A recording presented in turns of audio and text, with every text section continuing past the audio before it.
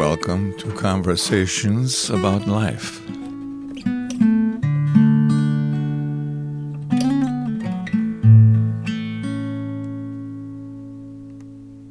Well, good morning, Abhi. It's good to be here with you. Thanks for coming. Good morning. It's good to be here. Thank you for the privilege. So I'll kind of introduce you a little bit. You're from India. I'm from India. And you've been here in the United States about 17 months. Yeah. And you married a woman from here in the United States. And is this, 17 months ago, is it the first time you ever been to the United States? This first time being to the States. Okay, wow. That's just so new, really. It is really new. So you lived many years in India. How old are you? I'm 35. I lived most of my life, 35 years in India. Okay. Mm-hmm. Okay. Well, I guess, you told me a little bit about what your life was like in India.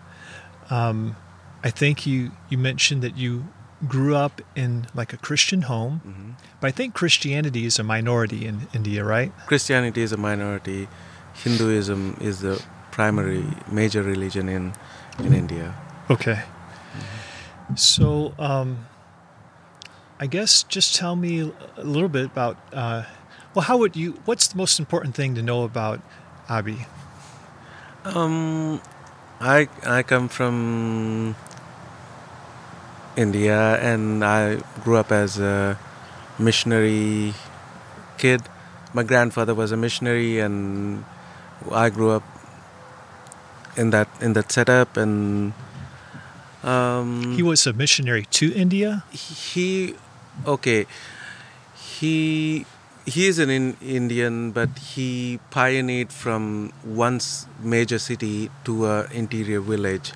I see. So he was sent by the Canadian Baptists to be a missionary in a remote place. It's on the mountains. Okay, I see. So you grew up in like a Christian culture, Christian family, Yes. and so forth. So was it Protestant then? It was Protestant, yeah. Okay. And then how did you meet your wife? I was pastoring a church in Vizag, in one of the cities in India called Vizag. She came to volunteer in a school that's connected to that church. Okay. So I was pastoring. I was the youth pastor and the lead pastor for the church, and she comes to the church, and then we started talking. We became Facebook friends initially, and we started talking, exchange emails, and then a year later, I moved out of the city to do my studies to a different city. And when I came back for Christmas break, I met her again. She was there doing the same volunteer work with the school.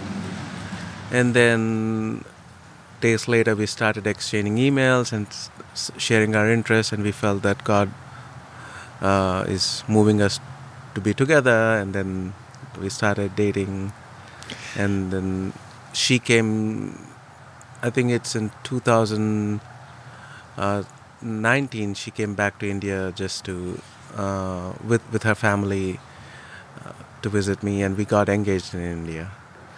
So in India, were you in an urban area or more out in a rural country area? My childhood was mostly in the rural. Okay. And then my education was after my 15, I moved to the city and back and forth. I did my education and then went back to my hometown, then stayed there for a year and so, and then went to a Bible school, and then again came back to my hometown, was serving in the churches there. So the education was in the cities and the ministry part was mostly in the rural. Okay. And is your life in India, or was your life in India kind of like typical for the average Indian, or are there different classes, and you're kind of like not the norm? Like, I don't know. Is it I think we call ourselves as the average class okay? family. So we lived in a tribal region. Okay. So my grandfather went as a missionary to the tribals. So we lived in a tribal region, but we are not the tribes. Okay. So we were not considered as the tribes. We were, for the tribes, we were the outsiders. They don't. We lived like we didn't have a lifestyle of the tribals, or we didn't have the benefits that the tribals were getting from the government. Okay. So, this just came to my memory, but when I've heard of India, I've heard of like the caste system and things like that. Is that a prominent way of being in India, or is that kind of more like back years ago, or is it still like that? I think the past 10 years things are changing, but it is still a prominent thing in India, caste. So when you want to get a job, when you want to get married, people look for what caste you're from, or what caste or religion do you belong to. And then you're just born into a particular caste? Yeah, we are born into a particular caste. And you can't really get out of it. Is that right? Yeah, we can't Okay. get out of it. So what are the different castes? They are for Brahman, Kshatriya, Shudras and Vaishyas. So the highest are the priest, and the second ones are the warriors, and the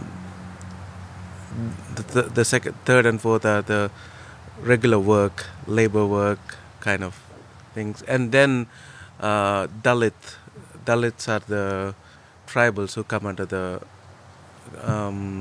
fourth caste. The fourth. Yeah. Okay. Then what caste would you be in if you're in one, or were you? As far as I know, I come under the second one. The warriors? The warriors kind. Okay. I was told that I grew up with no knowledge of Okay. what caste I am from. So Okay. when anyone asks me, what caste are you from, I would always say, I don't know. All that I know is I'm a Christian. Okay. So it sounds like it didn't even have anything to do with your life then. Like, is that how it is for most people, or does it really matter for some people? Or It does matter for a lot of people. Okay. Majority, they would look and they take pride in what caste they come from, and also that decides what kind of a work you do Okay. and what kind of food you eat. Oh, even when you go to like get food, what caste you're in determines what you can have? So if you are from a specific caste, like the Brahmin, the priestly, they abstain from meat. So, Okay, I see. and the rest, they would eat meat, but on specific days, not every day of the week, or on a Friday or Monday they wouldn't. So would everyone take pride in their caste, like even like the fourth caste, like the lower caste, or? They do consider themselves as the lower ones, but when it comes to marriage or relationships, they would not intermarry the higher caste, vice versa. But one thing I've noticed growing up is even the lower caste, there are subcastes within the lower caste and the higher caste. Okay. So within the subcaste, they do differentiate themselves as they are high among the lower, and there are some more lower castes in subcastes in the lower caste. Okay, I see. Yeah. Well, I thought I'd ask you about like what your relationship with God is like. And if you want to talk about how that got started for you, that's fine. Or, but I'm kind of interested in just what it's like, because I'm interested in this with just about anybody. Like, does a person feel God's presence or not? Or is it mainly just kind of intellectual reading the Bible and just taking it by faith? Or is it something they really experience and so forth? So I thought I'd ask, like, how that is for you. So anyway, let's just start there. What's your relationship with God like? Growing up, being in a Christian family, we grew up listening to the Bible stories and the narratives, and my grandmother played a major role in helping us to know the Bible. But there are several things that I've seen within the family that I thought they are common in a Christian family. And then later, when I grew up, I've realized it is okay to do whatever you want to do, and God is merciful, and He will take care of you. I've grown up in a situation where my dad was addicted to alcohol, and my grandfather being a missionary, he being addicted to alcohol, and I thought, okay, this is normal. This can be a normal thing. And I thought being a Christian is just have a name tag that you belong to a Christian family, and go to church every Sunday and give your tithe and offerings and sing some songs and come back, read your Bible. I never had a closer relationship with God growing up. And when I was 15, I went for a youth conference, and that's when I heard the gospel. And it's not that God is silent or God is ignorant of everything that we do. He watches everything that we do, and He is the Savior of the world, and I am a sinner and I needed a Savior. That's when I decided to follow Jesus Christ, and then that's when at the same time I even decided that I wanted to be in the ministry. And then I went to the Bible school and started gaining knowledge. Even though I repented and I was away from the sinful life, I still was not having a real closer relation with God. I thought God needs me and I am serving Him, and He needs a favor. And I thought all the ministry thing that I was doing was a favor to Him. I was like that for almost 8 years, most of my Bible college days and even in the ministry. Going to church, preaching, and those preaching never impacted me. I was just teaching from the Word and come back and live the same life. During one of those times, I was struggling. Why is this happening to me? I speak the Word. I do help the church with music and teaching the Word. I struggled. Why am I still not enjoying who God is? And why doesn't the Word speak to me? Why is it always... So when I prepare for a sermon, it was always, okay, what should I teach them rather than what am I learning? So then that's when I had a friend named David. He spoke to me. He said, let the Word speak to you first before you speak to anyone else. And then I started reading the Word. I started reading the Bible more diligently and asking the Lord to speak to me. And through Psalm 119 verse 10, I have hidden your word in my heart that I don't sin against you. I thought, okay, it's not me who can stay away from sin. It is God who will help me to stay away. And it is the Word of God time and again that reminds me to get closer to God. And I started loving the Word of God and being a follower of God by having a keen interest and diligently reading the Word of God on a regular basis. Okay. So you mentioned, you were teaching and preaching and stuff, but then you were living the same life. Yeah. So, like, what are you referring to, like, living the same life?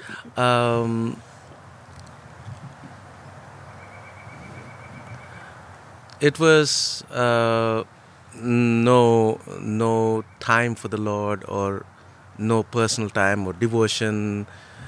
It is wake up on a regular basis and do whatever you feel like doing. No prayer, no relationship with the Lord. Okay. And I was a lot. Pornography was my major addiction, and even before the church, even in the church, I used to watch pornography. So then when I realized that God is the supreme control over the universe, He knows and He watches that even nothing can be hidden from Him. And I had issues with lust, I had issues with stealing money. I used to steal money from different places, at work, from my parents' pocket.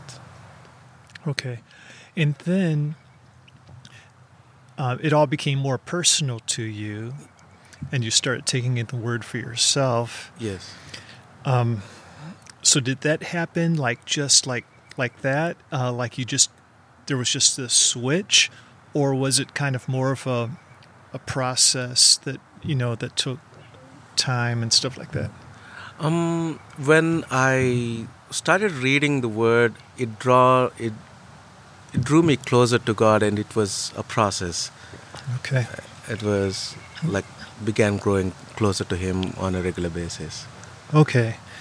And is as far as like the cross, is that like when that first started to be meaningful to you, or or was that a conversion experience, or was it just more of, as a Christian, repenting and getting some things right? You know what I mean?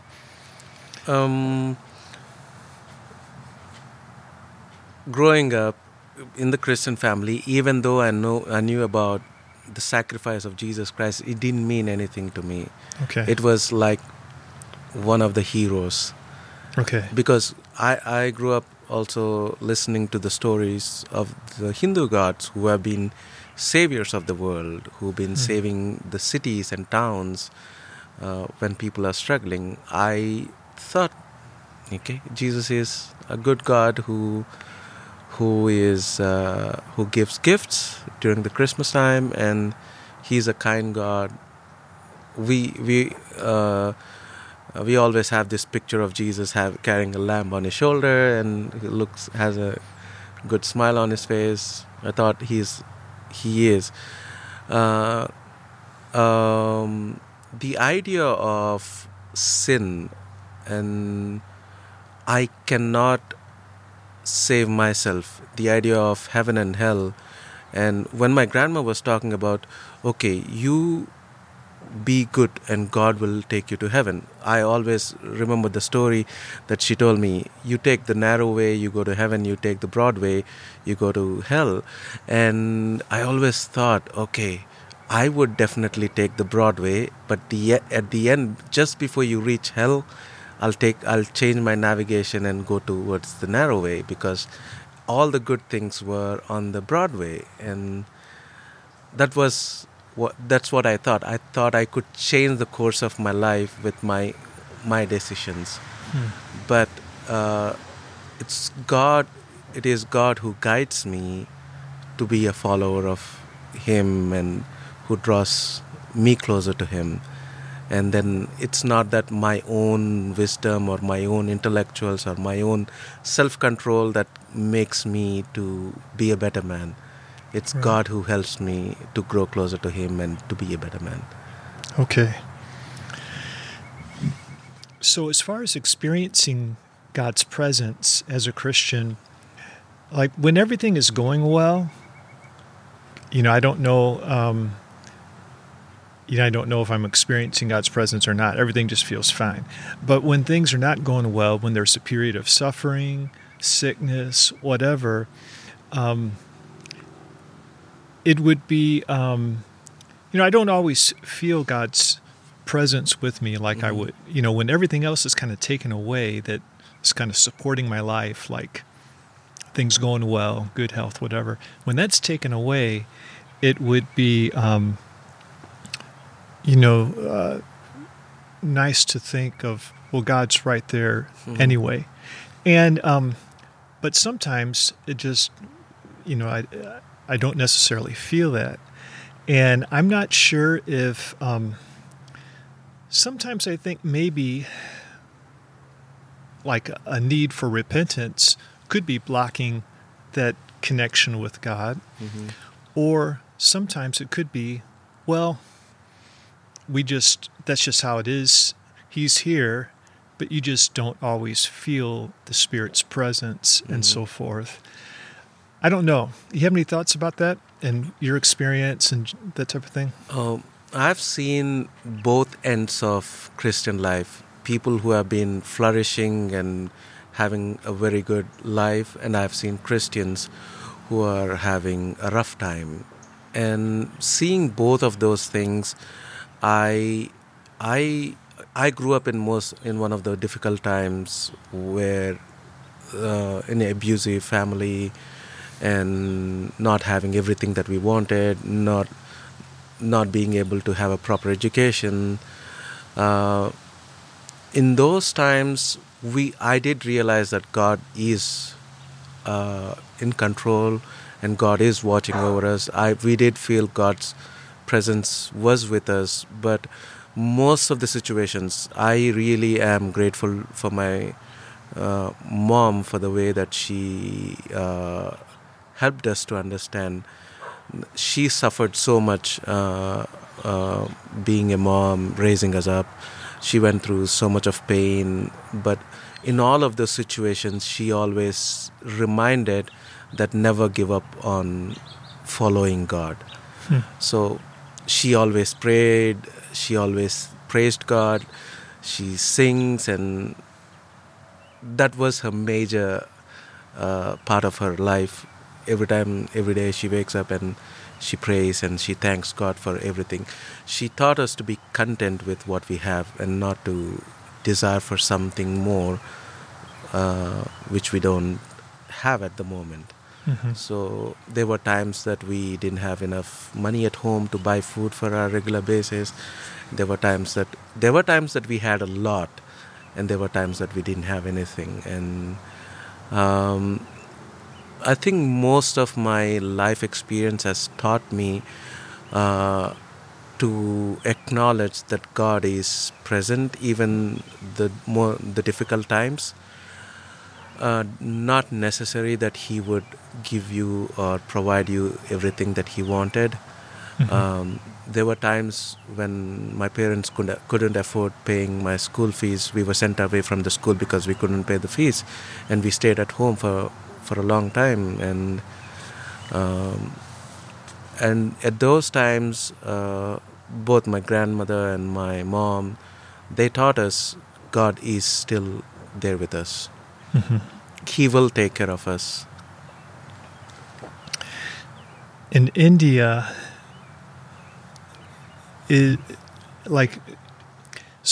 what's your family like? How's your mom and dad, and do you got brothers and sisters and so forth? And I have a brother and I have a sister. My dad worked in the railways, and my mom worked as a teacher.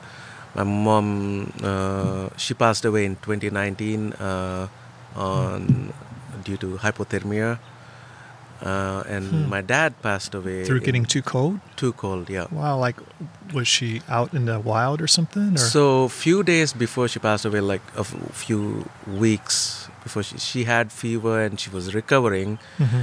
And the place where I come from, it does get cold. Not as cold as it's in America, but it goes to 0 degrees Celsius. Okay. Sometimes. So during those days while she was recovering, she was having cold. That's when the temperature went way down, like drastically shifted from 9 degrees to 2 degrees Celsius. Mm-hmm. So that really affected her, and she couldn't breathe. She struggled to breathe, and Was she at home? she was at home. Okay. Yeah, the ambulance was a little late. Mm-hmm. So what my dad said was the ambulance refused to come closer to the house because the road was not nice. So they had to carry her to the ambulance, which was a little far, and by then it was too late.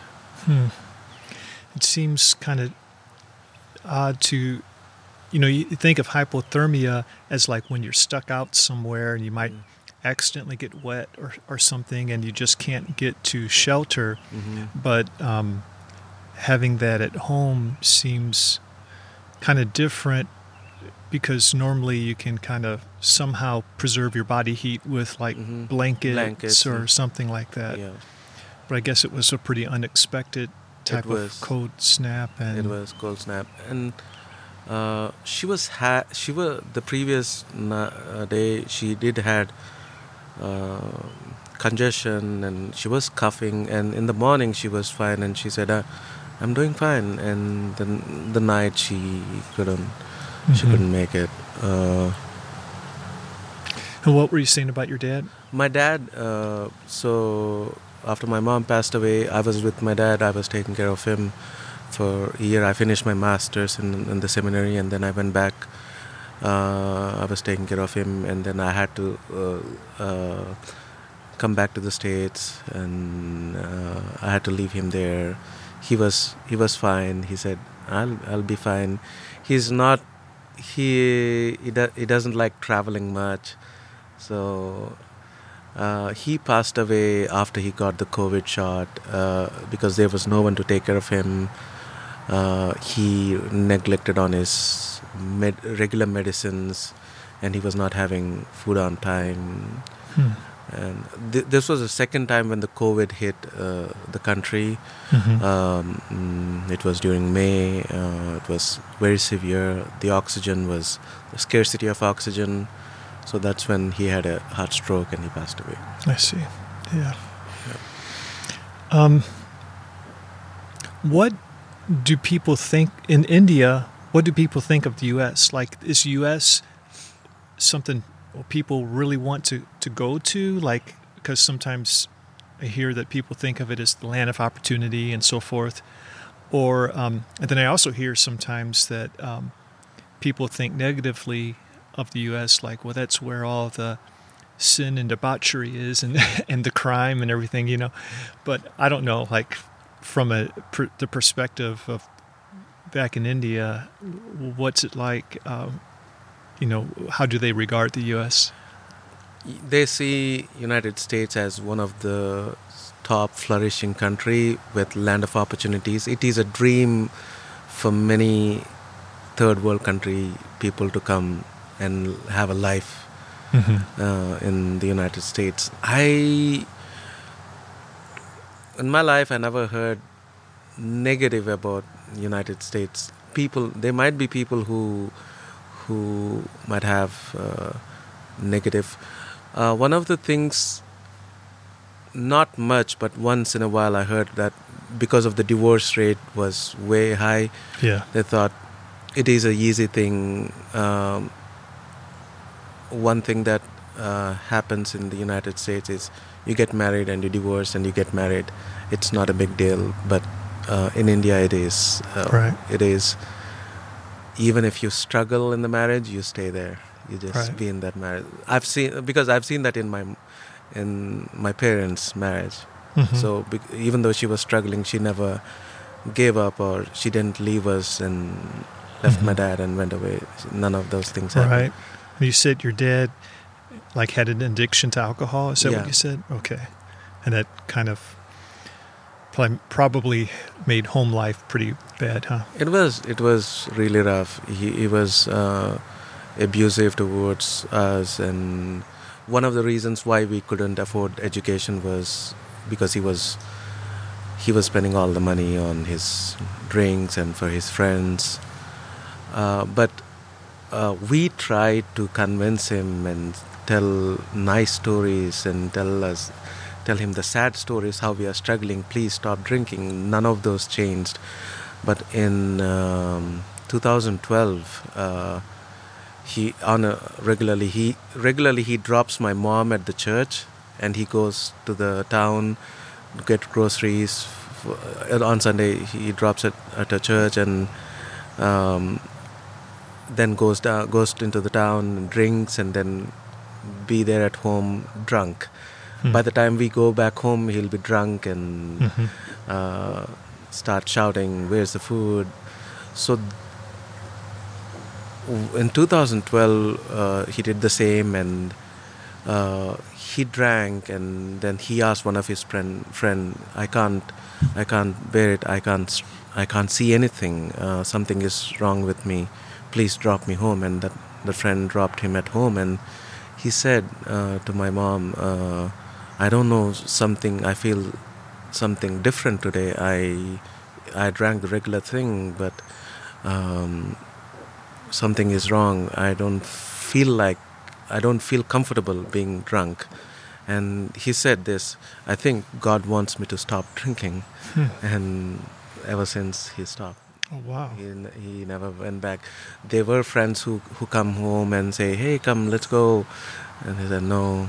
And he started, after 2012, he started telling people to stop drinking. And that's when he started loving Christ. And before that, he was very abusive towards. He didn't like me being a pastor. He says, "You pastors are bad people." And then his dad was a missionary. His though, dad right? was a missionary. Okay, yeah. And because his brother, my dad's brother, is also a missionary, and he has seen certain things from his brother which were not Christ-like. I think that made him to be bitter towards Christians and people who are in the ministry. He didn't wanted me to be in the ministry. And when I was in Bible school, he said, "No, I'm not paying your fees." And God was grateful, and he was providing for my needs. The Bible school was very supportive of my time there. The first year of my school, I paid a little amount of fees, and I couldn't pay anymore. And by the grace of God, I was able to do well in the academics, and they gave me merit scholarship, and I didn't have to pay for 3 semesters at least. Oh, wow. So from the Indian perspective, people in India, they think of the United States as the land of opportunity and Yes. everything. But you mentioned that you love India, and you're planning on going back. So tell me what you love about India. The people, I was closely attached to the people of India, mostly the tribal people of the place where I grew up from. Serving alongside the pastors of India, I really felt the need of a proper theological training for the pastors who are serving in India. Not everyone could afford going to a Bible school and learn hermeneutics and things. Most of the preachings are topical, and you teach them. They teach what they know basic from the Bible. So I felt there is a need of basic theological training for the pastors in the village side. So if someone, what's the symptom of someone not knowing the Bible well? Like, do they lean toward like a works mentality, or do they lean toward something else, or like what happens? What's the consequences of like a pastor not being well educated in the Bible? If he's not educated, he wouldn't have any respect from the society. So they say this in India. If you don't know anything, if you can't do well in your life, become a pastor. Oh, they say that. They say that. So, and they mean a Christian pastor. Christian pastor. Okay. Yeah. Mm-hmm. So, if you don't know anything, if you can't do well in life, you become a pastor, because that's the easy job. Or Mm-hmm. no, you don't have to work a lot. Right. Okay.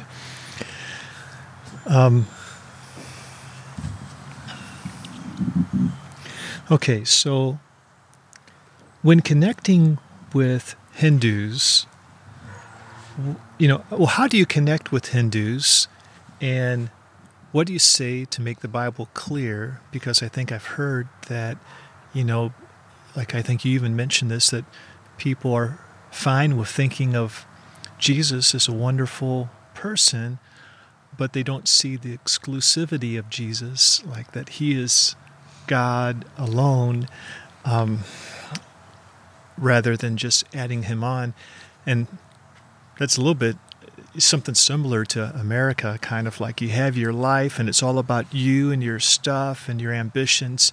Then sure, you'll have Jesus too, and he's just this thing you do on Sundays, and it's just kind of like adding him on, where that's not like the biblical message, of, well, how do you connect with Hindus, and how do you, what needs to be emphasized when you're talking with them about Jesus? The idea of what happens after you die. When you ponder on that question, most Hindus believe that rebirth, reincarnation, you get an afterlife based on the present life. Whereas in Christians, after you die, there is a life called eternal life. Whereas in Hinduism, you get evolved in Brahma, which is the God, the creator God for Hinduism. The idea of someone taking up your sins and taking you from darkness to light, even the scriptures of Hinduism, it says Asatoma Sadgamaya, Tamasoma Jyotirgamaya, Mrityorma Amrutangamaya, means we need someone to take us from darkness to light. We need someone to take us from death to life. We need someone to sacrifice for us. But there is no sacrifice seen in the Hindu scriptures, and the sacrifice is seen in Jesus Christ, who paid the price for the sinner, who took the place of sinner, and made us in peace with God. I think that would make a difference between what they believe and what we as Christians believe. Mm-hmm. The complete idea that God died for me, God died for my sin, and in place of me, he paid the price. That makes a lot of difference. Yeah. I've been talking with a fella at the gym in the sauna who's from India, and he was talking about the Muslims and kind of negatively, like they are all about Allah, and you gotta believe in Allah, and but we from India, who are Hindus, he was saying, we're all about business. We own like almost all of these hotels, and we own subways, and maybe he said something else, maybe gas stations or something. And we're all about working super hard, hiring people, getting some business, and then the money just flows in, And he seemed to be saying, we're better people because we're not into it all being about religion. We're just here for business, Mm. But I haven't really been able to.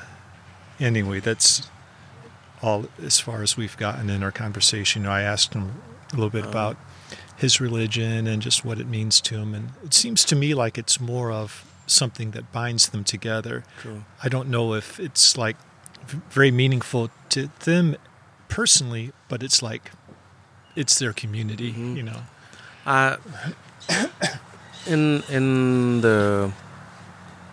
In their belief, and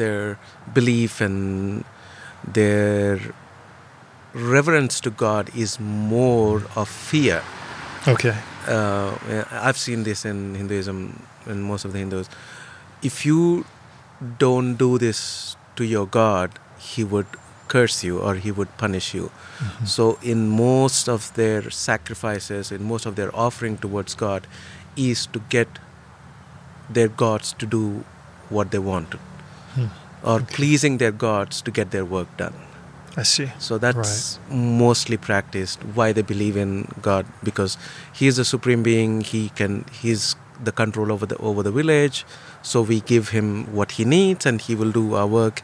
He will protect us, or He wouldn't punish us. Mm-hmm. Because the idea of karma, you sow what you reap, is the major belief in Hinduism. Yeah. And then when you leave the village, do you have to worry about your God anymore? Is he still back there, or do you have to keep on doing things for him? They do believe in, because in every area you see the idols. So so they do praise him at the moment when they saw the idol. Okay. So they believe that the gods live in the temples, and that's a holy place. Okay.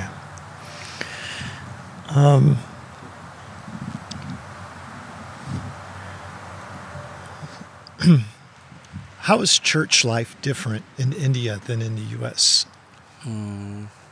Freedom. A lot of freedom.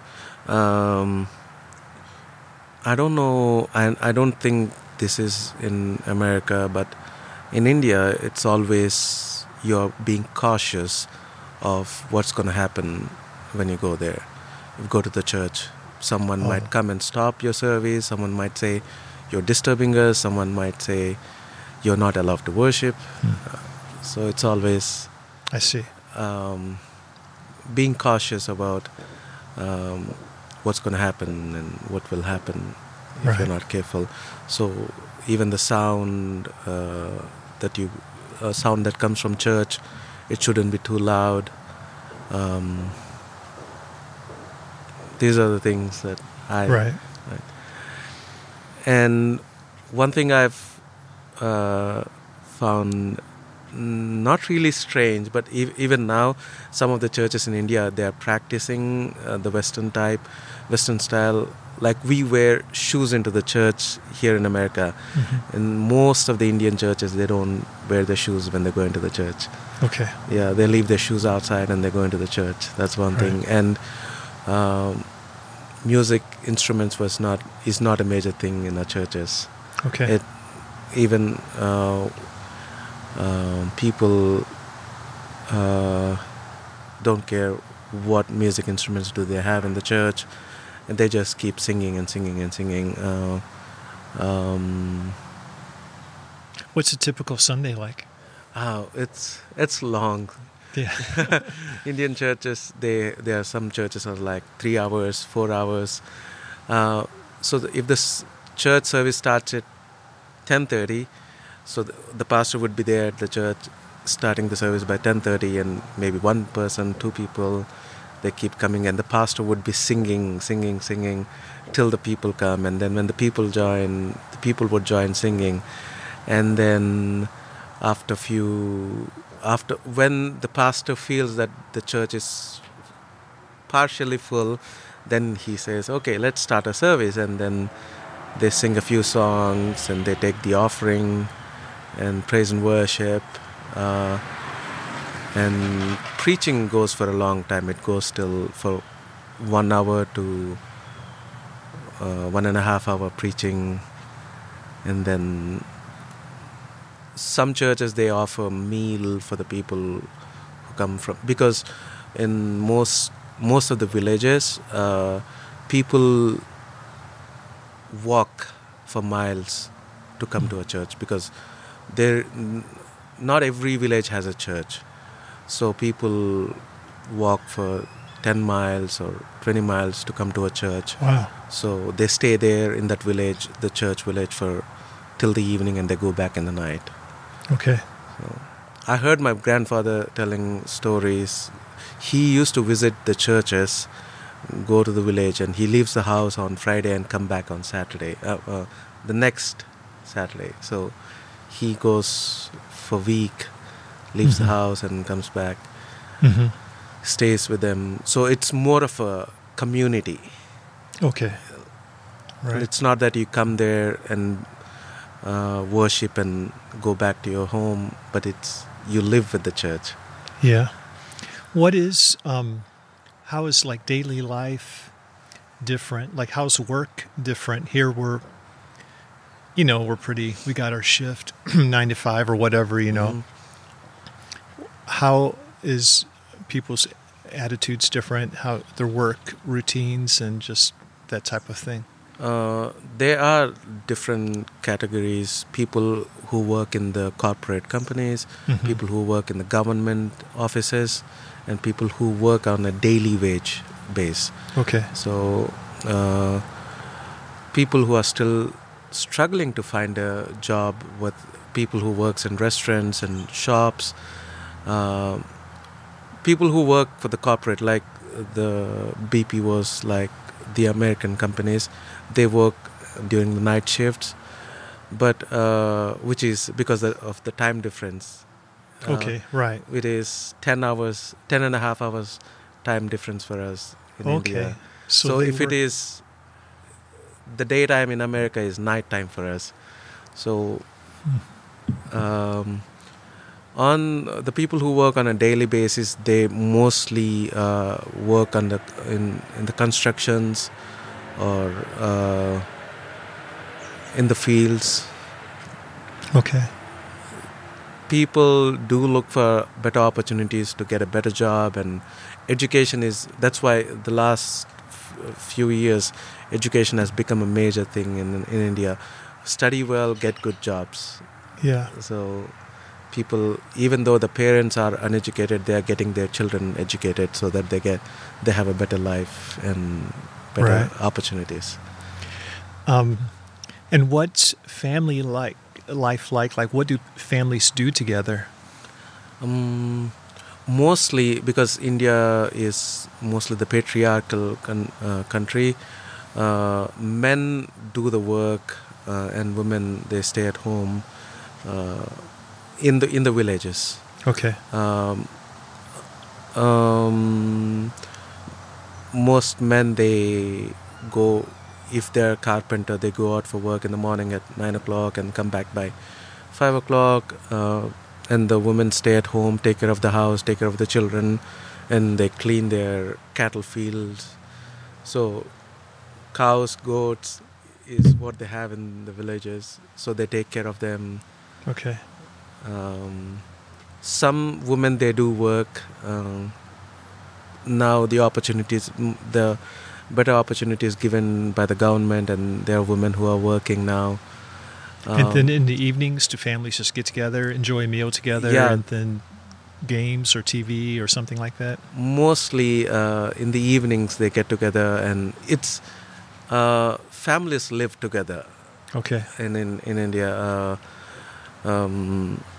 mostly all the children, even if they are in their 30s or 40s, they still live in the same house with the grandchildren. So they all have a combined family dinner. Okay. So it could be a pretty big gathering. It would be a really big gathering. I see.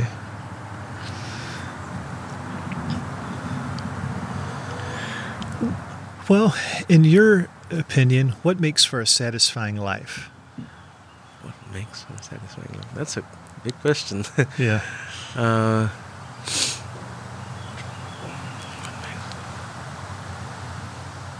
uh, being a Christian,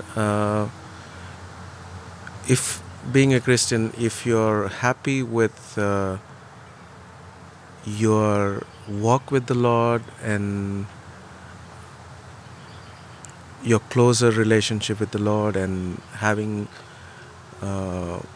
proper understanding of who God is, that is more satisfying even in the difficult times. That keeps us peaceful and content, saying, okay, even in this situation, I praise you. I'm happy that you are still the controller of the universe. You still are the sovereign God. Mm-hmm. And on a general life, it changes. Your desires, your expectations, they do change based on the time. What satisfies? A better place to live, and a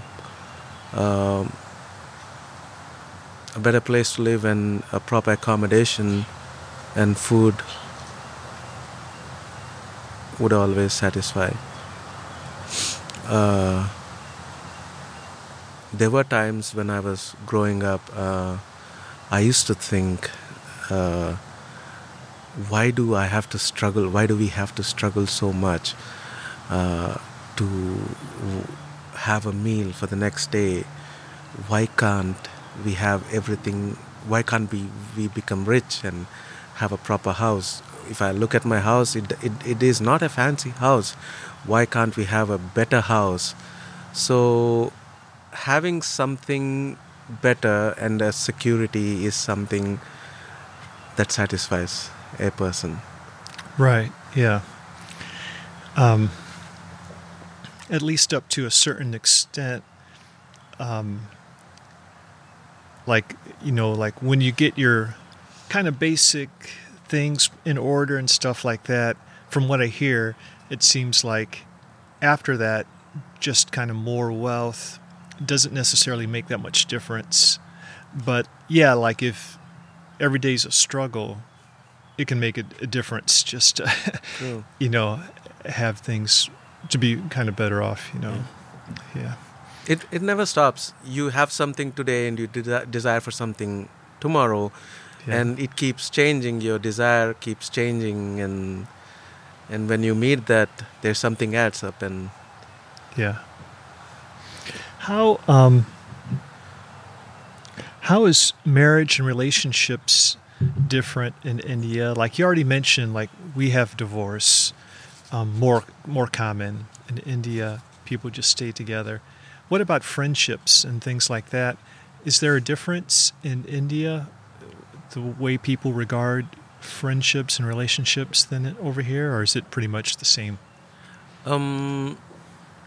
It's almost the same. We do have friends. We do have friends on at a certain age, when you get closer to for you to get married, the friendships between the opposite gender is discouraged in India. Okay, so, I see. You cannot be too close a friend with a girl because you have to get married soon, so that would leave a bad reputation. Okay, right. So you can be close to whoever you marry, but like otherwise opposite gender, you need to keep a little distance there. Little distance, yeah. I see, yeah. Because in India, it's mostly arranged marriages. Okay. Parents would look for the suitable bride and groom for their kids. So how do you think that affects marriage? Do you see that as a positive thing, or I don't know? Like here we have kind of like we got the music and the movies that's all about that romantic meeting the right person, falling in love, and all of that. I wonder, like how it's different with arranged marriages if you don't have that so much, and if that helps or if it doesn't help. I don't know. Do you have any thoughts about that? It does help. The idea of dating and knowing someone and falling in love, it does happen in the Bollywood movies, and we see that. And in all the movies, in most of the movies in Bollywood, if you like a girl and you have to fight to get that girl and to be married because parents wouldn't approve it, and because of several factors. What kind of a job does he do? What caste does he come from? What is his economic standards? Yeah. And what is his family background? In India, we say this: if you're marrying someone, you have to look back 7 generations of his family background. So do you like the idea of arranged marriages? Does that seem to work out well then? I like both. I like both the arranged and the dating. I didn't. There were arranged marriages that did happen that were really successful, and there were love marriages that were really successful. I have friends who are on both sides, right, having a good life, and I do like the Western culture that you date, you know the person for a long time, and then get married and be good friends. Right. I can see the advantages of both. Yeah. Like in America, in the United States, it, I would think, well, everyone wants the, dating and finding the right person and stuff. But I don't know, that could be a lot of pressure on a young person who don't really know anything about finding the right person, and like to have parents helping with that, and it's just assumed that your parents are going to be helpful, then that seems like it could be attractive. But then again, you wouldn't want to be stuck in it, like, well, I want to marry this person, like a Romeo Juliet type of thing, but you're kept from it, then that doesn't seem very good. But anyway, yeah. I've heard stories of people who had arranged marriages, yet they were in love with someone else earlier before their marriage, but their parents did not approve it. Yeah. So they were forced to marry someone whom their parents have chosen because, as said, financial security and caste is the major thing when you see an arranged marriage. Yeah. So they would see how well settled he is and will he take care of her or him. And there were also marriages, even after the arrangement was done, they were cancelled because of several reasons. Sometimes it is dowry that was not given, or sometimes they think it is not a good match because the family was not supportive. Even if the arranged marriage was done, it doesn't take till the marriage. They might cancel any time before the marriage. Okay. So this is kind of like off topic, but we're a part of a Monday night men's group. Okay. And we come from different churches and different perspectives, and we're going through Romans. We just recently went through Romans chapters 9, 10, 11. And so that's got me all thinking about the whole Arminian Calvinistic type of perspectives on that. So my background is more Calvinistic, but I've been hanging around with Ed Bowen lately, who's been on the podcast too. Okay. And he comes from more of an Arminian perspective. And so I'm rethinking through, things and so forth. But do you have any thoughts about that? If you don't, that's fine, but I just, One thing I like in the men's Bible study is it's diverse, different thoughts. You hear different perspectives and different interpretations, which are really good, and it makes you to see in a different dimension. I grew up, so most of my seminary life it taught me to be mostly Armenian. Okay. And then years later, I started reading about the Calvinist theology, Calvinism, and then Reformed theology, and which it really makes sense to me. The Calvinism does make sense to me because Calvinism provides a higher view of who God is. Okay. Rather, Armenianism provides we do have control over certain things in life. Okay. In relation to God. Okay. So you lean more toward the Calvinistic way More at this towards point. the Calvinist at Okay. a certain point. All right. Cool.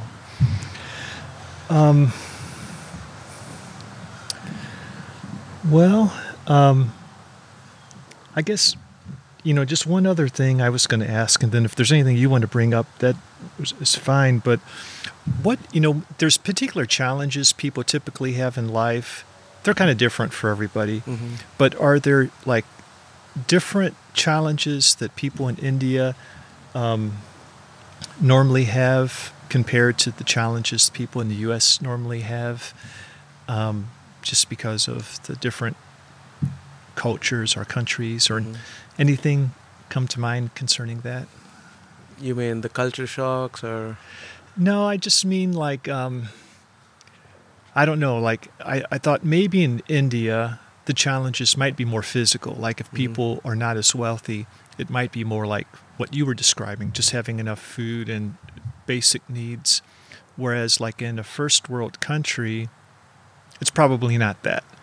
It might be more of finding meaning in life or I'm not sure, but I don't know, like from, like the typical person in India, the things that make life hard that they have to work through, is that different, do you think, than the people in the U.S.? And if so, what differences do you think there are? The idea in the West, the idea that you start working at a young age is something that's brilliant. Okay. Where you think about your career, your future, and how do you support yourself starts at a very young age. Okay. But when it comes to India, it takes a long time. You have to do your education, and your parents would be supporting you financially for a long time. And then when you are in your 25s and closer to your 30, that's when you start looking for your job, and then get a job. Mostly your parents would suggest you what kind of job do you need to do. Either a doctor or a software engineer, or get a government job. Getting a government job is something that most of the Indians would love to do that, because government does have a lot of benefits, and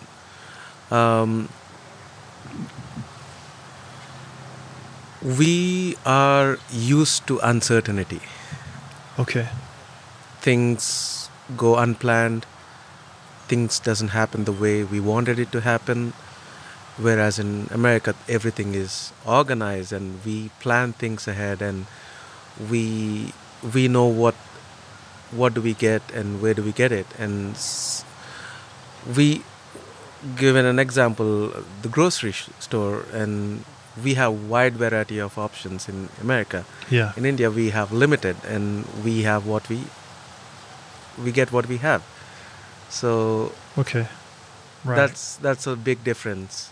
Right. It is good, but it has its own. You'll be happy when you have limited sources, and you also complain that you don't have as much as options. But here, if you don't get what you want, you have another option where you can go elsewhere. Like you can go to Costco, you can go to Sam's, you can. So the wide variety of options and the independence of your opinions that's in the U.S. In the U.S. Where you can be more of an individual in your opinions and stuff. Opinions. Do you think there's any disadvantages for what we got here in the U.S.? Like, is there anything we're missing out on because everything has like pros and cons, or some like anything we're missing out of just because things are so easy for us. um, I may be wrong, but one thing I've seen, which I haven't seen much in India, is anxiety and depression, and that. Wow. You would I- think it'd be the opposite. Like if you got everything whenever you want it, what's there to be anxious about? But you're saying you see more anxiety over here. More anxiety here, and Okay. because in India, I don't see more of anxiety and depression. We just go with whatever we have, and okay, if you don't get it, fine. If you're not coming on time, okay, you're fine. If you, I was told that if someone honks at you, it means you're mad. Someone is mad at you.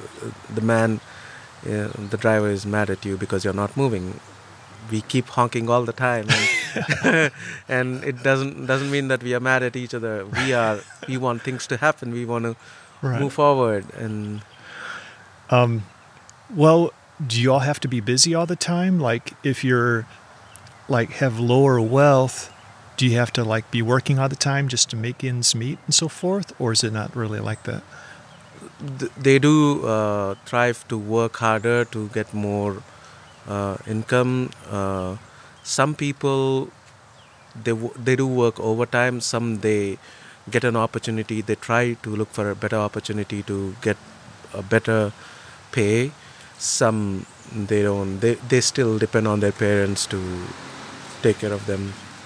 So I wonder if people are just too busy to be anxious. Like it's like, well, got too much to do. Can't sit around and mope and think about myself. I don't know. You think there's anything to that, or you think that's not really the reason for it?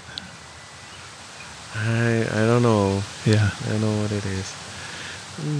I think that just having everything doesn't necessarily take away. I mean, that doesn't guarantee peace, I think. True. I think so. Yeah. Well, is there anything you want to bring up before we just kind of wrap up? So far, I haven't seen anything bad in America or anything that disappointed me, but I love everything here, the good, the culture. In India, you stare at people and you just walk, you don't smile or you don't talk to a stranger. Oh, but really? here, everyone says hello, and when you walk out of the store or a restaurant, people greet you. That's something nice. I love that, and one thing I've really appreciative is towards the closeness in the community here. Even in America, the church that I attend, I feel like that's my family. Mm-hmm. And that's something I'm grateful for God. And everything that I see here, I'm really grateful how God has blessed this nation. Mm-hmm. And not necessary that Indians should migrate to America, but if such facilities are made in India, that would be a great blessing to people there. Mm-hmm. Like water or groceries or provisions on a daily. People walk for miles to get water, whereas we have water right in the house. Yeah. So I'm grateful. It really makes me to think where I came from, and it humbles me to honor God for who He is and for His provision in this country. Well, thanks, Abhi. It's been good to talk with you. Thanks for being a guest. Thank you for having me. It's a blessing.